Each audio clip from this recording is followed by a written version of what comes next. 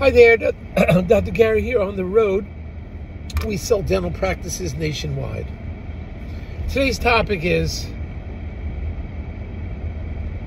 buyers' expenses and loans exceed sale price of the office. What is the solution? We'll get into that. Before we do, as you know, we're in multiple states now, selling dental practices nationwide. We have 10 employees.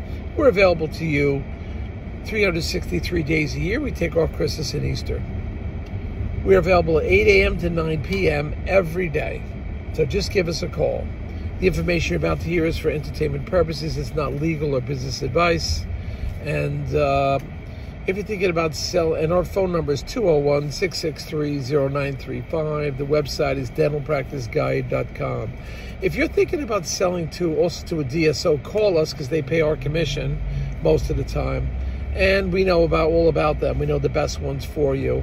And when you work with us, we'll get your legal fees reimbursed based on criteria at successful closing, reimbursement. So definitely call us and we'll help you out. So we come across this problem often. The buyer's expenses for the loans, as on the practice, exceed the cost of the practice. So what the buyer wants to do is increase the price of the practice to zero out his loans. Well, that's not how it works. The practice has a certain value regardless of your loans. It's just, that's the way it is. And you've got to get on that, and you have to figure out. Now, maybe some of the loans can be switched over to a personal loan. Sometimes the banks can do that, but usually they want, they have the lien on the equipment, and they're not going to release it.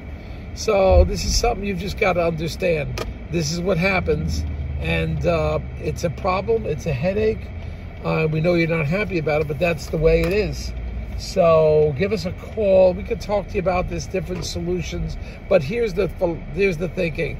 The value of a practice has nothing to do to what's owed on the practice, no matter what the cost of the equipment or anything else. It has nothing to do with it. All right, thank you. Bye.